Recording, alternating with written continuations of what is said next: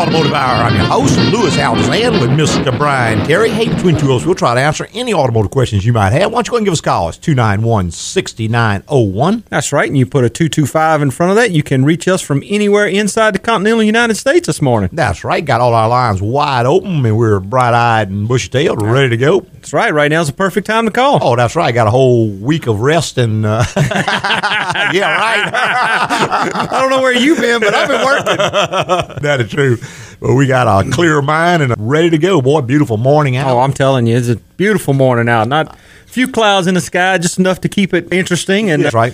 Keep something being too glaring. There you go. But yeah, South Louisiana this time of year is absolutely gorgeous. Oh, I love it. Probably in the 50s and real low humidity. Temperature's really, really good. Yep. Sort of an idyllic situation, folks that are up in the north right now. Suffering through. I was talking to a lady, I think she might have been from Buffalo, New York. I may be wrong on that, but somewhere in that region. Okay. And she was saying the wind chill was 27 below. Wow. Last week. So yeah, I'm glad it was only like 35 here. Yeah, it was a bone chilling 35 here. I'm telling you. But yeah, that's really, really big country. And of course, that temperature really varies from one end to the other. But I think the majority of it was pretty cold all week. But like I said, pretty nice here. So. Oh yeah, it rained a few days last week, but that happens. I mean, right. Is this South Louisiana? You know. There you go. That's right. Just a great time of year. Folks who get a chance to visit South Louisiana, of course, this is the time to come. Sure. And ironically, I guess Mardi Gras falls this time of year. It's right. Coming up, Mardi Gras season starts on January 6th, the day of the Epiphany, and then it runs. The actual date is based on the formula with the position of the moon. I used to know exactly what it was. Right. And it's based pretty much on Passover, which is the Jewish holiday. And Passover is generally going to be on a Friday. It will be Easter is the Sunday following Passover. Correct. And then if you come 40 days forward, that's Mardi Gras. Tuesday, and that will be Mardi Gras. So it can run anywhere from early February to late March. Right. This year is February 17th. Yeah, so it is a little early. Very early this year. Mm-hmm. So anyway, that's your little history in Mardi Gras. And let's see, we're going to the phone lines. We have got Howard on line. Good morning, Howard. Good morning. Yes, sir. Good morning. Question about an oil filter removal on the cartridge portion of the oil filter. Mm-hmm. That's on a Toyota Camry? Yes, right. Uh-huh. Okay. The last oil filter change was done by the dealer. Yes. Okay. Mm-hmm. And they tend to want to sometimes put yellow paint on things or orange paint on things that they, I guess, torque or whatever they do. Yes, sir. Mm-hmm. Now, this shell, the plastic part that goes over the cartridge, yes, sir. Right. is there a clip or something that's a metal clip on the side that would prevent you from removing that shell? Some of them have a clip on. Some of them don't. Just depends on the model of the engine that's in the vehicle. I've seen them both ways. Really? The clip is there, but it doesn't actually stop anything. I mean, maybe it's a forethought or something that didn't make up. But I've seen one or two that actually attach to the side of the case, and the little arm catches the cartridge cap to stop it from returning. Interrupt you, but this one looks like that filter goes right up to the aluminum housing. Yes, sir. And there's a little hole that's drilled in the aluminum, and it looks like there's a little clip that's been pushed in there, and of course it has the yellow paint on it, and it catches one of the little ears on the cartridge shell. Uh-huh. I know you're supposed to torque those things, but I tried to, and I just bogged down with it. I had the car up on a jack stand, and right now it has 4,000 miles on it, and it's 2 years old. Okay. And I change oil in it, whether it needs it or not, about every 6 months. Mm-hmm. Okay. Yes, good idea. So what I did, since I couldn't fool with it, I had a Toyota removal tool, but that didn't work, so I just left the filter alone, and then I drained the oil and put fresh oil in it. But I was wondering, just looking for help. I've not run across that, Howard. Everyone we've done, like I said, some of them have a little clip, but you can just push it out the way, and it really doesn't hold very well anyway, but we just put the tool on it. I was wondering if you could take that clip and just throw it away. Probably so. I mean, as long as the housing is torqued on, I would think if it has it was probably, like Brian said, just an afterthought. It said this could possibly unscrew or back off, so we're going to put some kind of a little retainer here to prevent that, which is probably a good idea. But there's got to be some means to retract it or get it out of the way. I mean, the oil's been changed one time, so it could possibly be that there was more to it than what's there now, and maybe it got broken when they did the first oil change. Maybe a piece missing or something. Yeah, it wasn't there, I don't think, initially when the car was new, Yes, sir. Now, is that a readily available tool for that shell? Yes, sir. We buy them from Toyota. They're pretty reasonably priced. I mean, there's a lot of aftermarket companies that make them also. You can go on the internet and buy one, but I think you can buy it from a Toyota dealer. If I'm not mistaken, it's around $20 for the tool. Not a terribly expensive tool. Do you recall, I think somewhere I had a mental note of about 17 foot-pounds of torque on those items. I believe it's 18. Yeah, and I think I'd have to look it up in service data, but I believe it's 18 foot-pounds on the cap, the big part of the cap. Now on the bottom of that cap is another the little one torque. Nut. Call it that. That one torques at a different rate, and I'm not sure what it is because I don't believe use that's those. in the instructions that comes with it does with the cartridge with a Toyota cartridge filter. Yeah, the instructions and the O-rings and the little drain tool all come with the filter. Specs will be in there. Now that little drain tool that's to drain the filter. Correct. Right. That's correct.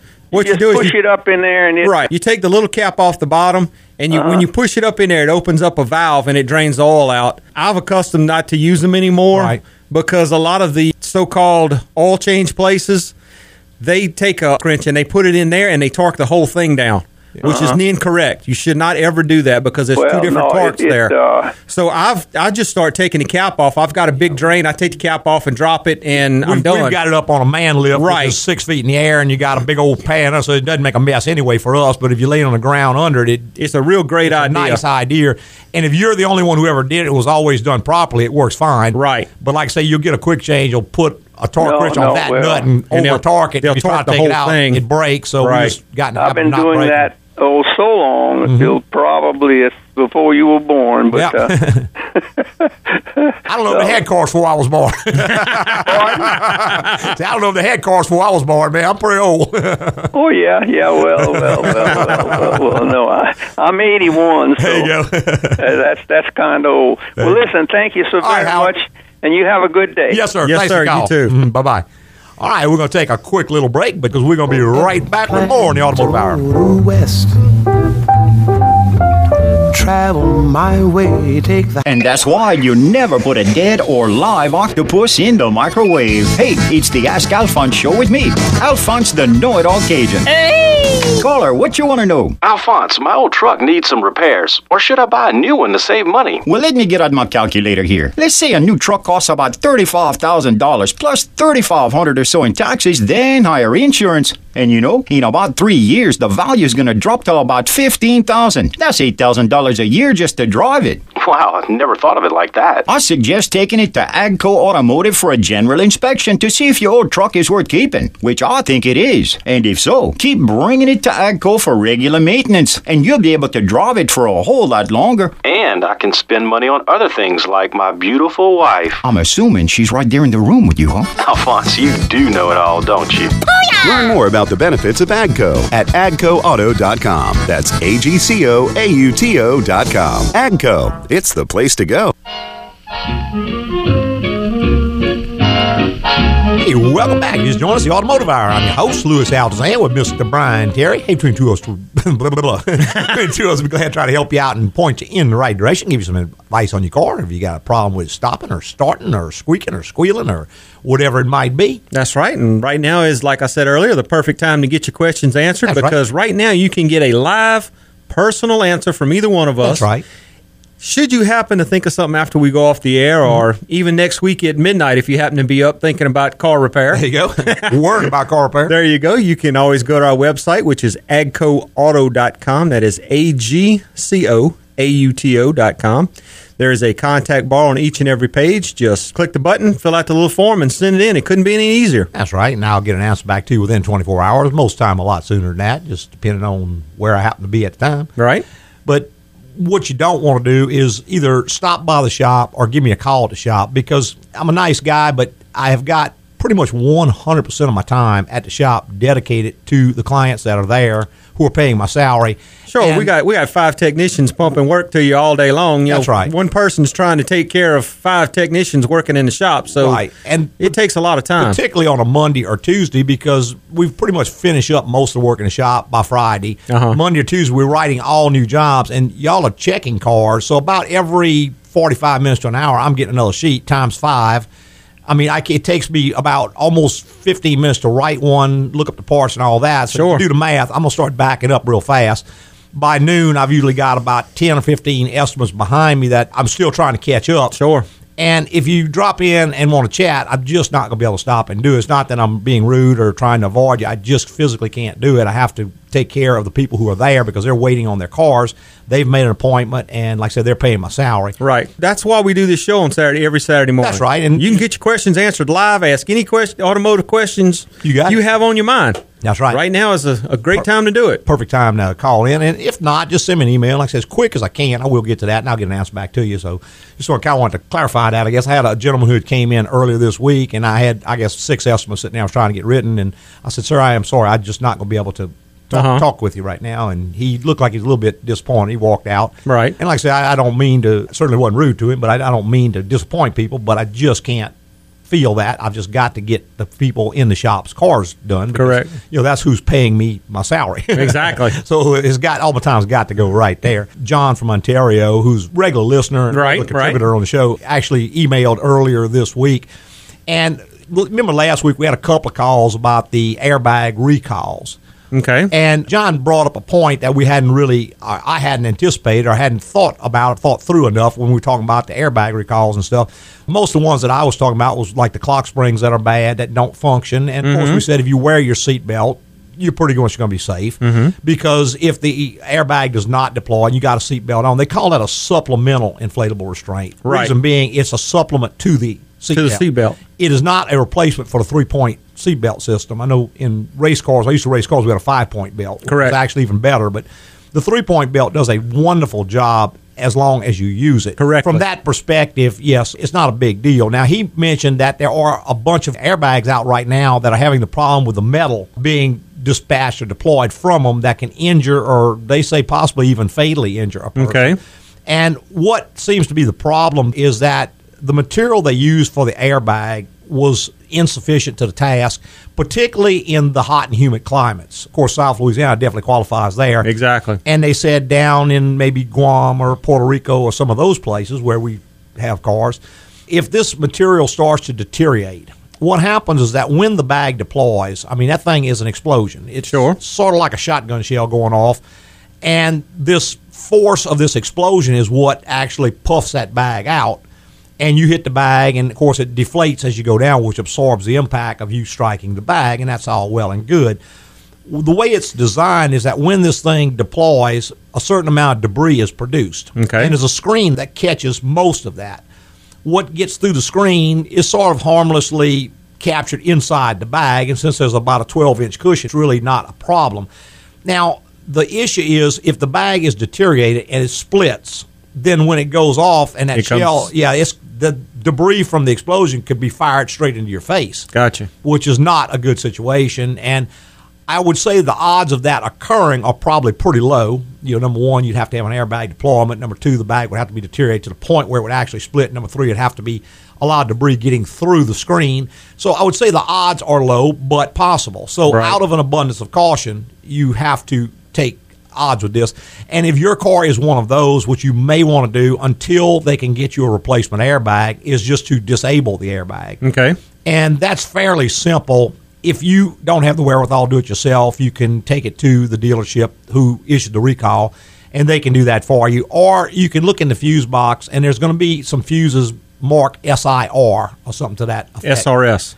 Well, it could be SRS. Or SIR is supplemental inflatable restraint. SRS is supplemental Supplemental restraint system. Yeah, something like that. SRS, yeah. Depending on how it is, you can look in your owner's manual. It'll tell you that. Right. And you can remove those fuses, and when you do, the airbag light will come on, which tells you the system is disarmed. Mm-hmm. Now, once it's disarmed, of course, you don't have the benefit of an airbag, so you do have to wear your seatbelt. Correctly.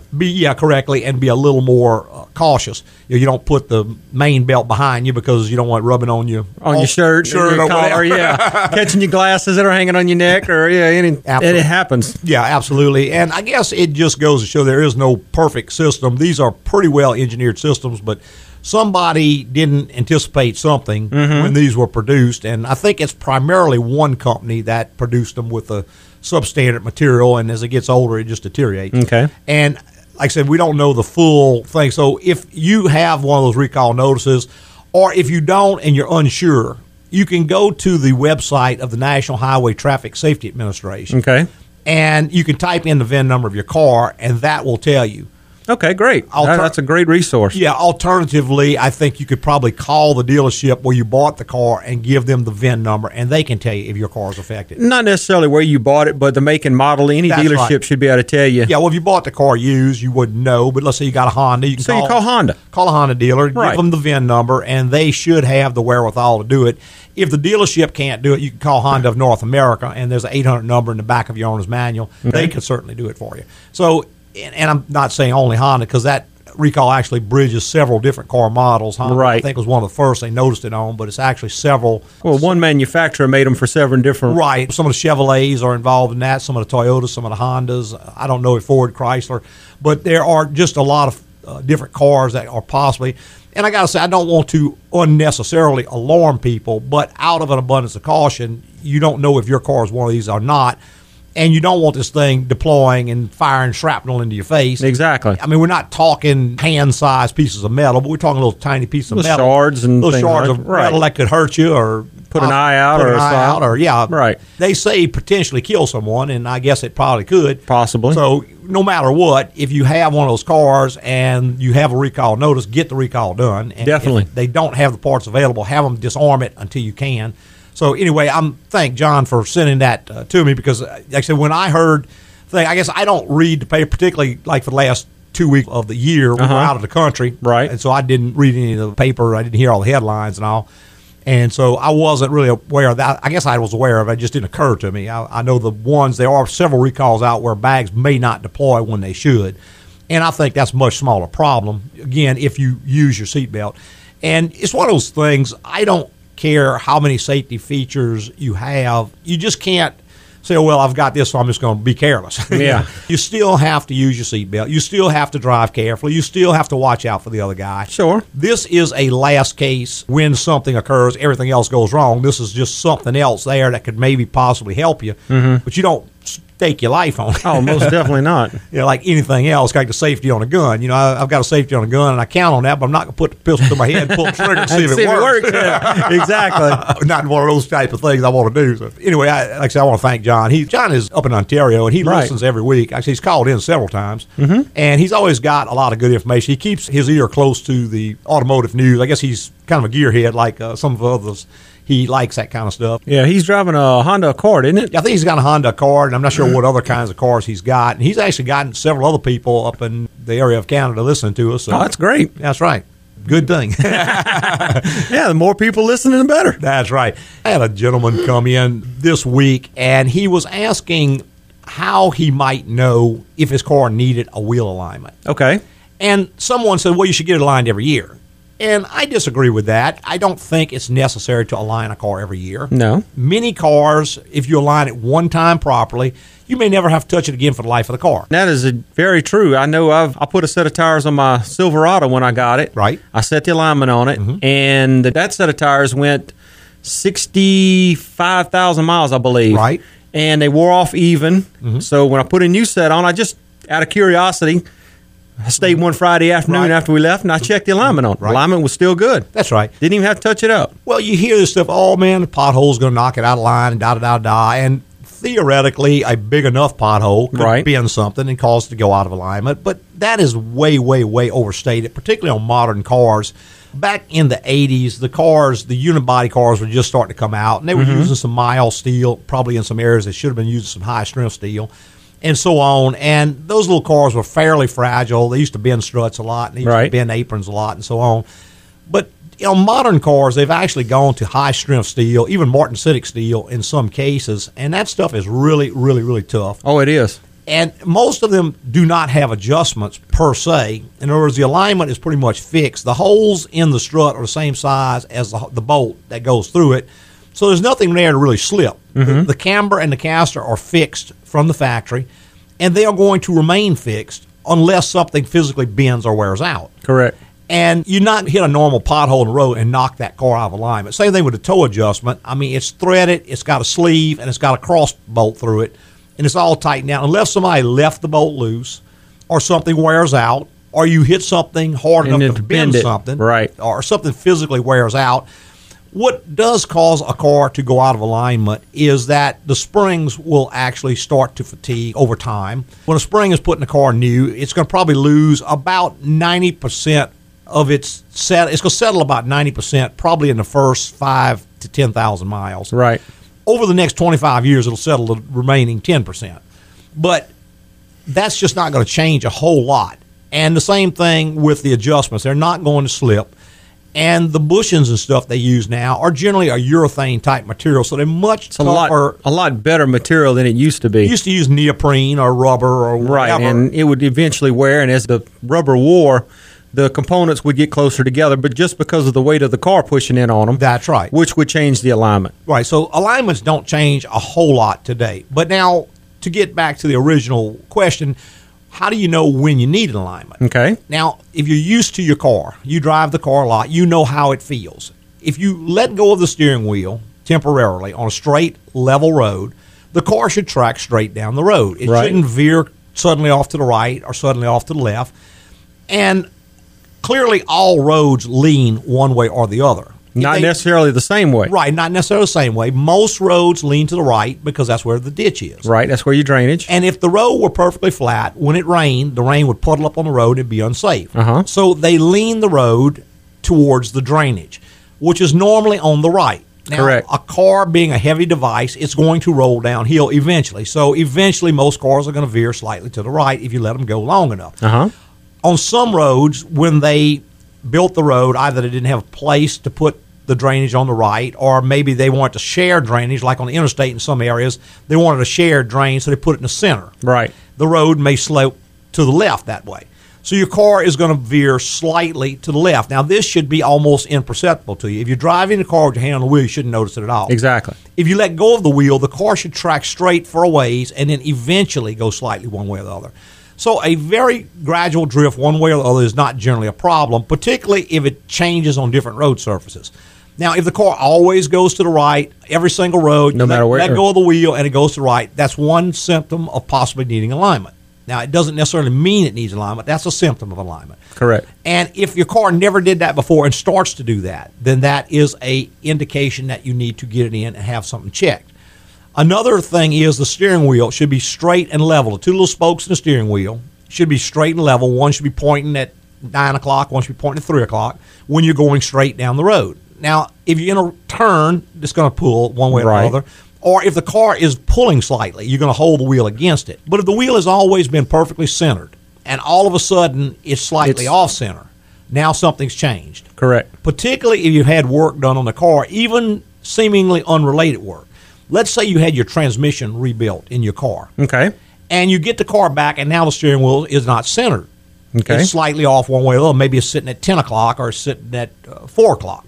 Well, when they pull the transmission out of the car, they have to remove the subframe to get it out.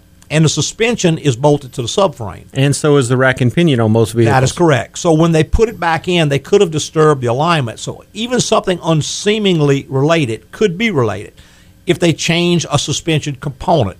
Even in some cases, if they change an engine mount on your car. Right. And now the steering wheel is off-center. Well, when you see that wheel off-center, don't wait until it wears a set of tires out. Right. Something has changed. That's your first indication that something has changed and it needs to be addressed. That's right. And it doesn't necessarily mean you need an alignment, but it is a warning sign to go get it checked. Correct. Hey, we're going to take one more quick little break and be right back with more in the Automotive Hour. And that's why cayenne pepper should never be stored in the bathroom. Yeah! Hey, it's the Ask Alphonse show with me, Alphonse the Know-It-All Cajun. Hey! Caller, what you want to know? Alphonse, my car needs a new transmission, but I think there might be some other problems looming in the near future. I might as well get a new car, right? Well, here's what I'll recommend. Take it to the pros at AGCO Automotive for a general inspection. They know their stuff and they're mighty honest. They'll be able to see if there's any problems likely in the future and tell you your best option. And if you keep your car, bring it into AGCO for regular maintenance, and you'll be driving it for a long time. Thank you, Alphonse. You do know it all. Say, are you as good looking as you are smart? Well, let's just say, I know you wouldn't be disappointed. Booyah! Learn more about the benefits of AGCO at agcoauto.com. That's AGCOAUTO.com. AGCO, it's the place to go. Noise of the river to right. Don't mind it cause the man. Hey, welcome back to the next segment of the Automotive Hour. Hey, we sure wish we'd give us a call. It's 291-6901. We'll be glad to try to help you out and point you in the right direction. There you go. Advice. In the meantime, we're talking about wheel alignments and when you need a wheel alignment and that right. kind of stuff. One other thing that a lot of times something seemingly unrelated can cause an alignment issue. Uh-huh. I remember we had a fellow who came in and he said his steering wheel was off center and it happened all of a sudden. I said, well, was any work done on the car? He says, no. I said, you sure? Nothing was done on the car? He said, no, not that I can remember, nothing. So when we got under the car, what we found was the exhaust had recently been replaced. Okay. A fairly new exhaust pipe on it, tailpipe on it. And what they had done is that when they went to get the exhaust pipe off, the muffler ran over the rear control arms. They had to take the rear control arm down to get the exhaust pipe off. They unbolted it from the knuckle and all that to drop the muffler out, put it back in, bolted all that back up. Well, when they did, they changed the alignment in the rear. Right. Now, when the rear alignment changes, the car will start to track slightly one way or the other, and it's not going to just go sideways down the road. What you are going to do is automatically turn the steering wheel back in the opposite direction, which causes the car to track down the road, but now the steering wheel's off center. Uh-huh. So the steering wheel being off center is a symptom of the problem. It is not the problem. Correct. So we went ahead, aligned it, set the rear alignment. Now the steering wheel was back perfectly center, the car tracked perfectly straight. And when he came in, I said, did you happen to have the? Yeah, I forgot about that. And something as unrelated as that can cause an issue, but he was wise enough to see that something had changed. He knew the wheel wasn't centered any longer and it had been centered previously. Correct. So anytime you see something change like that, even something that you've had done, maybe that you wouldn't relate to that. And certainly anytime a car is wrecked or damaged, even if it's hitting the side or whatever, if that steering wheel is now not centered and it was centered before. Or it's pulling one way or the other than it was before the accident. Well, that's right. And, of course, the final thing is if you rotate your tires and the car starts to pull suddenly, that is generally going to be a tire issue. Correct. Because tires are very, very directional. And so if the car was driving straight, you had the tires rotated, and now it's starting to pull, what you need to do is bring it back and have them cross the two front tires temporarily. If the car pulls in the other direction, then you've got a tire problem. That's not an alignment. That is an unwarrantable issue also. That is something that is under warranty from whoever sold you the tire. And you tell people, I say, well, I didn't buy a road helmet. Well, it doesn't matter. That is a warranty on the tire for the life of the tread. That comes from the manufacturer. So if you do have, and they call it ride disturbance, the proper name is canicity. Right. They may call it tire pull. I've heard it called different things. Yeah. But if that occurs, you can get that tire back, and let's say they've got half the rubber remaining on the tire. Well, then you would have to pay for the half you use, but they would give you half the price of a new tire off towards replacement. And it's not something that's going to get better. It's going to have to be dealt with sooner or later. Sure, it's going to get worse. You want to get it done as soon as possible. That way you get the best adjustment on the tire. It costs you less to get it swapped out. Exactly. We got to go back to our phone lines with John. Good morning, John. Hi, it's John Toronto calling. Hey, Miss John, how are you doing, sir? Good, and you? Doing great, sir. Good. Just a quick, I corresponded about guest ditcher rating, and I know you're a shy kind of guy and don't want to say anything, but I bring it up. Okay. I figured out that once you've actually you and help me, but basically, once you give a full rating, the only way to further rate is when people watch or listen to you on Stitcher. There's a little spot for a tick mark, and then you can write a little note on it. Okay. It looks like that's the only way that we can support you, and I don't want you to decide you don't want to do it because nobody's supporting you. So that's all I really wanted to say. Okay, well, I appreciate that. Yeah, I think what they do is they track your IP address, and I think probably most rating services are that way. Once you have given a full rating, you're not going to be able to go back with the same IP address. So the software is going to catch it and not allow you to. And I guess that's to keep spam bots from going in there and rank, artificially ranking and rating different people one way or other. You have maybe an unscrupulous business who might get a spam bot to go in there and put 40 ratings in for him, to make himself look better. So I guess in the world we live in, that kind of stuff is necessary. Yeah, well, I just, that's all I want. I know you want your customers to call in and get the answers, but I thought I'd pop in for a second. Well, there you go. I appreciate it, man. All right, talk to you again. All right, John, thanks, man. Keep warm. I'm freezing up here. I'll bet. What's the temperature up there? Oh, it's in Celsius. You wouldn't know. Yeah, that's right. I wouldn't know what that means anyway. Minus 20 Celsius. Wow. That's still cold. It's cold. I appreciate it, man. Thanks, guys. Thank you. Okay, Bye-bye. bye-bye. I do know that 0 is freezing, so it's way down. Pretty damn cold. Yeah, it is cold, way colder than I want to be in. So that's for a fact. Yeah, there you go. We were talking during the break, you and I, about topics we haven't discussed in quite a while. Uh-huh. And one of those, it seems like such a simple thing, except that it's not. Okay. And that's lighting on a car, automatic lighting. You would think, like you were saying, it would be a simple thing. Just go in, change the bulb. That's right. And we see so many problems with that. Where folks come in and they have got a light, let's say a headlight that's out now. Okay. And they change the bulb and it's still out. And so they bring it to us. And what we find first off is that the socket is burned up. It's melted. Right. Now, in some cases, like on GM products, they've got a problem with that. They use an inferior grade socket, and they burn them all the time, like a Chevy pickups. We change those all the time. Yeah, the DRL sockets. Right. When you pull the bulbs out, the socket's all black and burn up and melted. And right. It was just an inferior design, and they come that way from the factory. But what happens a lot of times is that folks don't realize a lot of light bulbs will fit into the same socket. Sure. They generally have different numbers on them. Okay. And you had mentioned some of the numbers. Right. Well, it's taillight bulbs. You got a 3057. Okay. Then you have a 3157. Right. Then you have a 4114. Okay. Will all fit in the same socket. Right. But the amperage or the watt, they call wattage. Wattage and amperage relate to each other. But there are more watts on one than the other. Now, if you plug a higher wattage bulb into a lower wattage socket, because believe me, they don't make these one iota bigger than they absolutely have to be. Exactly. Those wires are minimized to the lowest size they can get by with. Same thing with the sockets and everything else.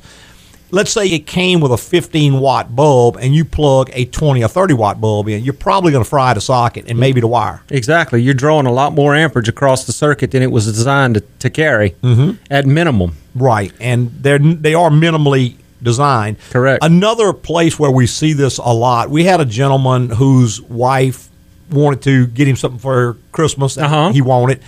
And so she went and bought him a set of these super duper high intensity headlight bulbs for his car. Bought them on the internet somewhere. Well, he plugs them in and is a Ford pickup. And of course, he's got brighter lights now. But the way these lights put out brighter light is that they pull more amperage. Correct. And pretty much melted the wiring harness in the front of the car.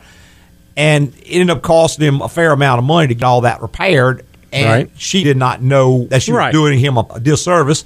And the problem is, if you go on the internet, there are folks who will sell you anything you're willing to buy. That's it. And they don't have any understanding of what they're selling or what it does or how it works. They don't stand behind it, so all they're doing is selling a product. That's right. Just sell you something you want to buy.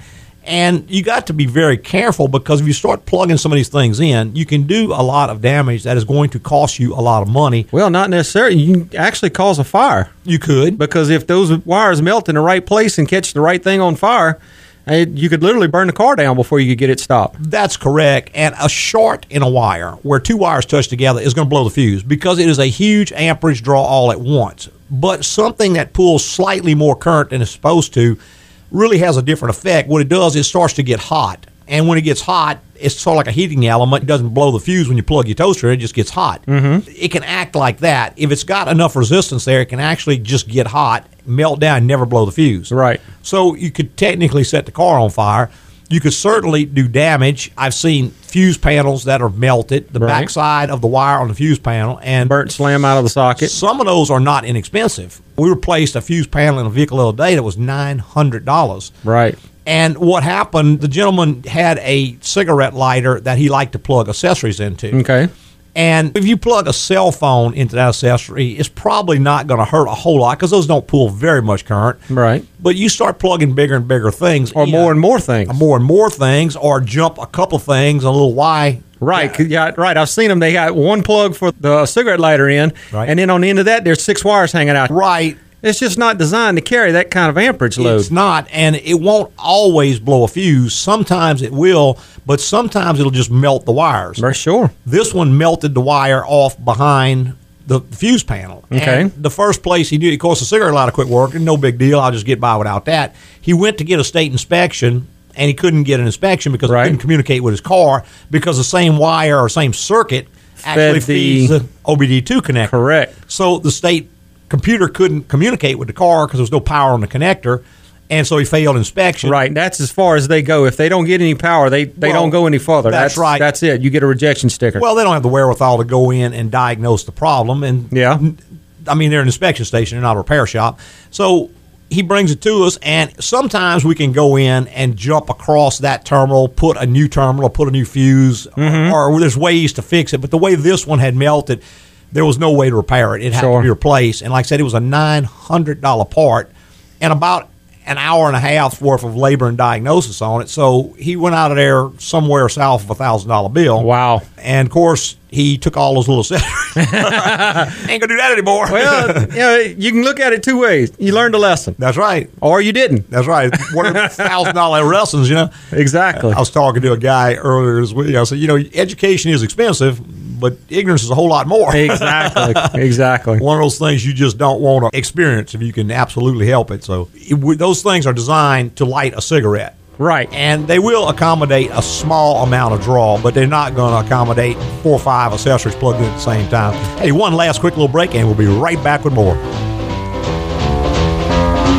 And that's why Justin Bieber should never, I repeat, never be cloned. Hey, it's the Ask Alphonse show with me, Alphonse the Know-It-All Cajun. Hey! Caller, what you want to know? Alphonse, my 6-year-old car needs about $2,500 worth of work, a new AC, and tires. You think I should do it or invest in a new car? So how much you paid for it 6 years ago? $40,000. Well, now it's valued at about $10,000, so it cost you $30,000 to drive it the last 6 years. That's $5,000 a year. Well, let's say you keep the car and spend about $2,500 on repairs every couple of years, which is about $1,200 a year. Way less than a new car, huh? Whoa, sounds like I need to keep my old car. Then bring it to Agco Automotive for regular maintenance, and it will last you even longer. Now that sounds like a good investment.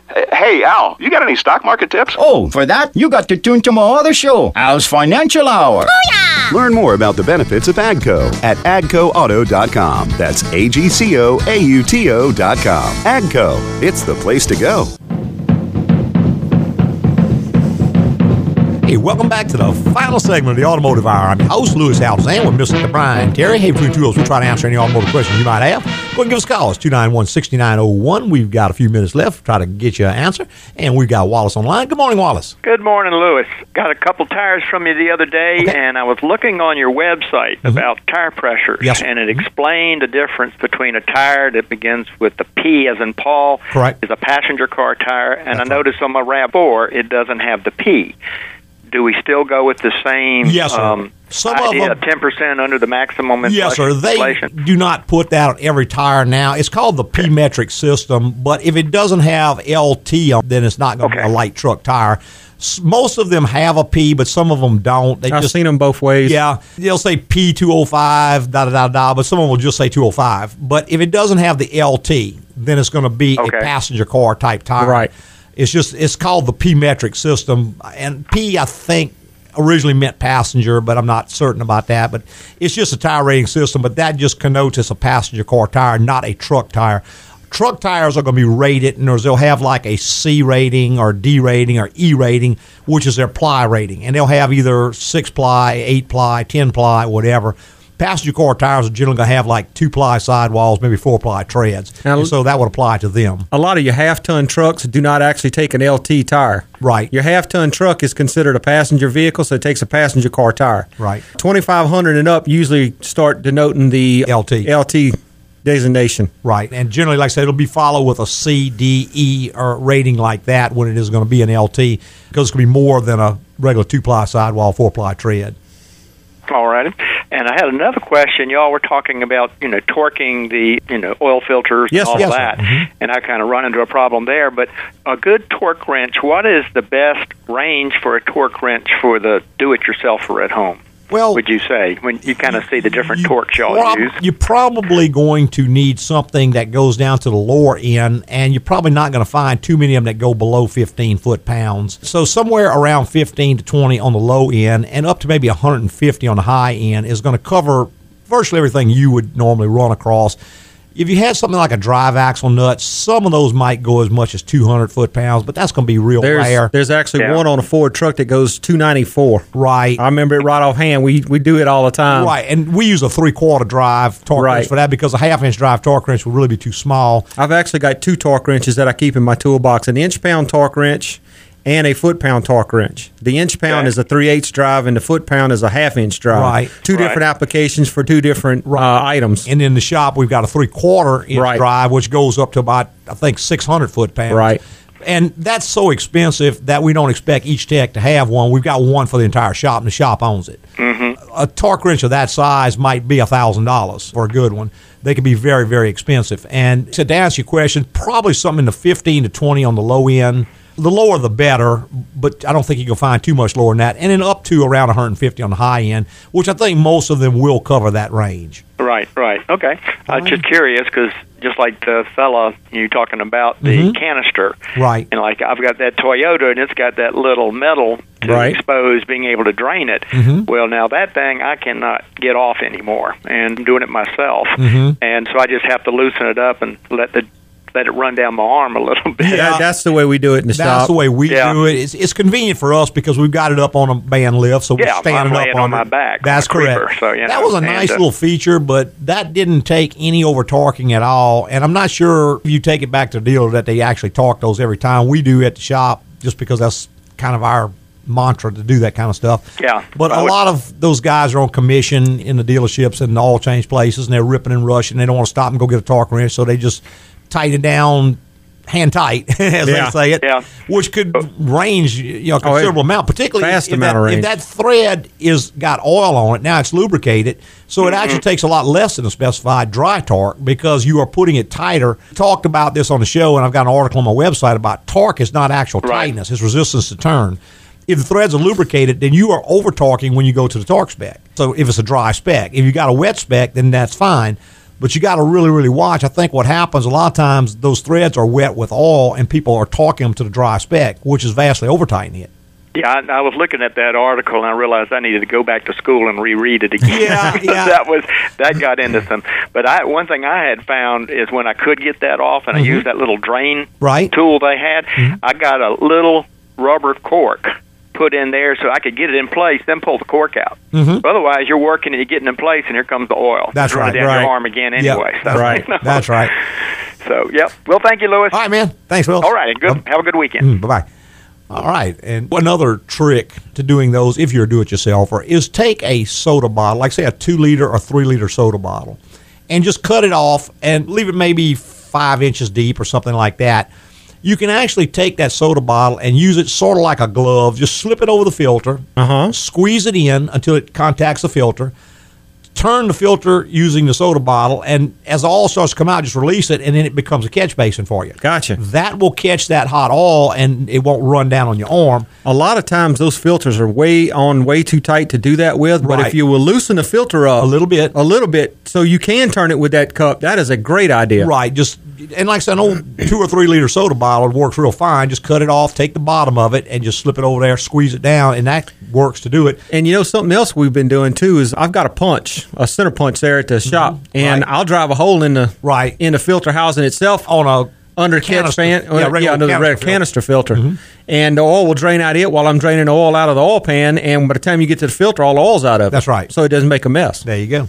Good tip. There you go. That's the way that works. I see we're just about out of time. We want to start backing on out of here. Tell everybody how much I appreciate them listening this morning and every Saturday morning on Automotive Hour. I'd like to thank all our podcasters for listening this week and every week. And go to your favorite rebroadcast service and give us a written rating if possible. I really appreciate it. It'll move us up in the rating so that more folks can listen, and that's what it's all about. Hey, preceding was opinion based on our experience in the automotive industry. Have a great weekend.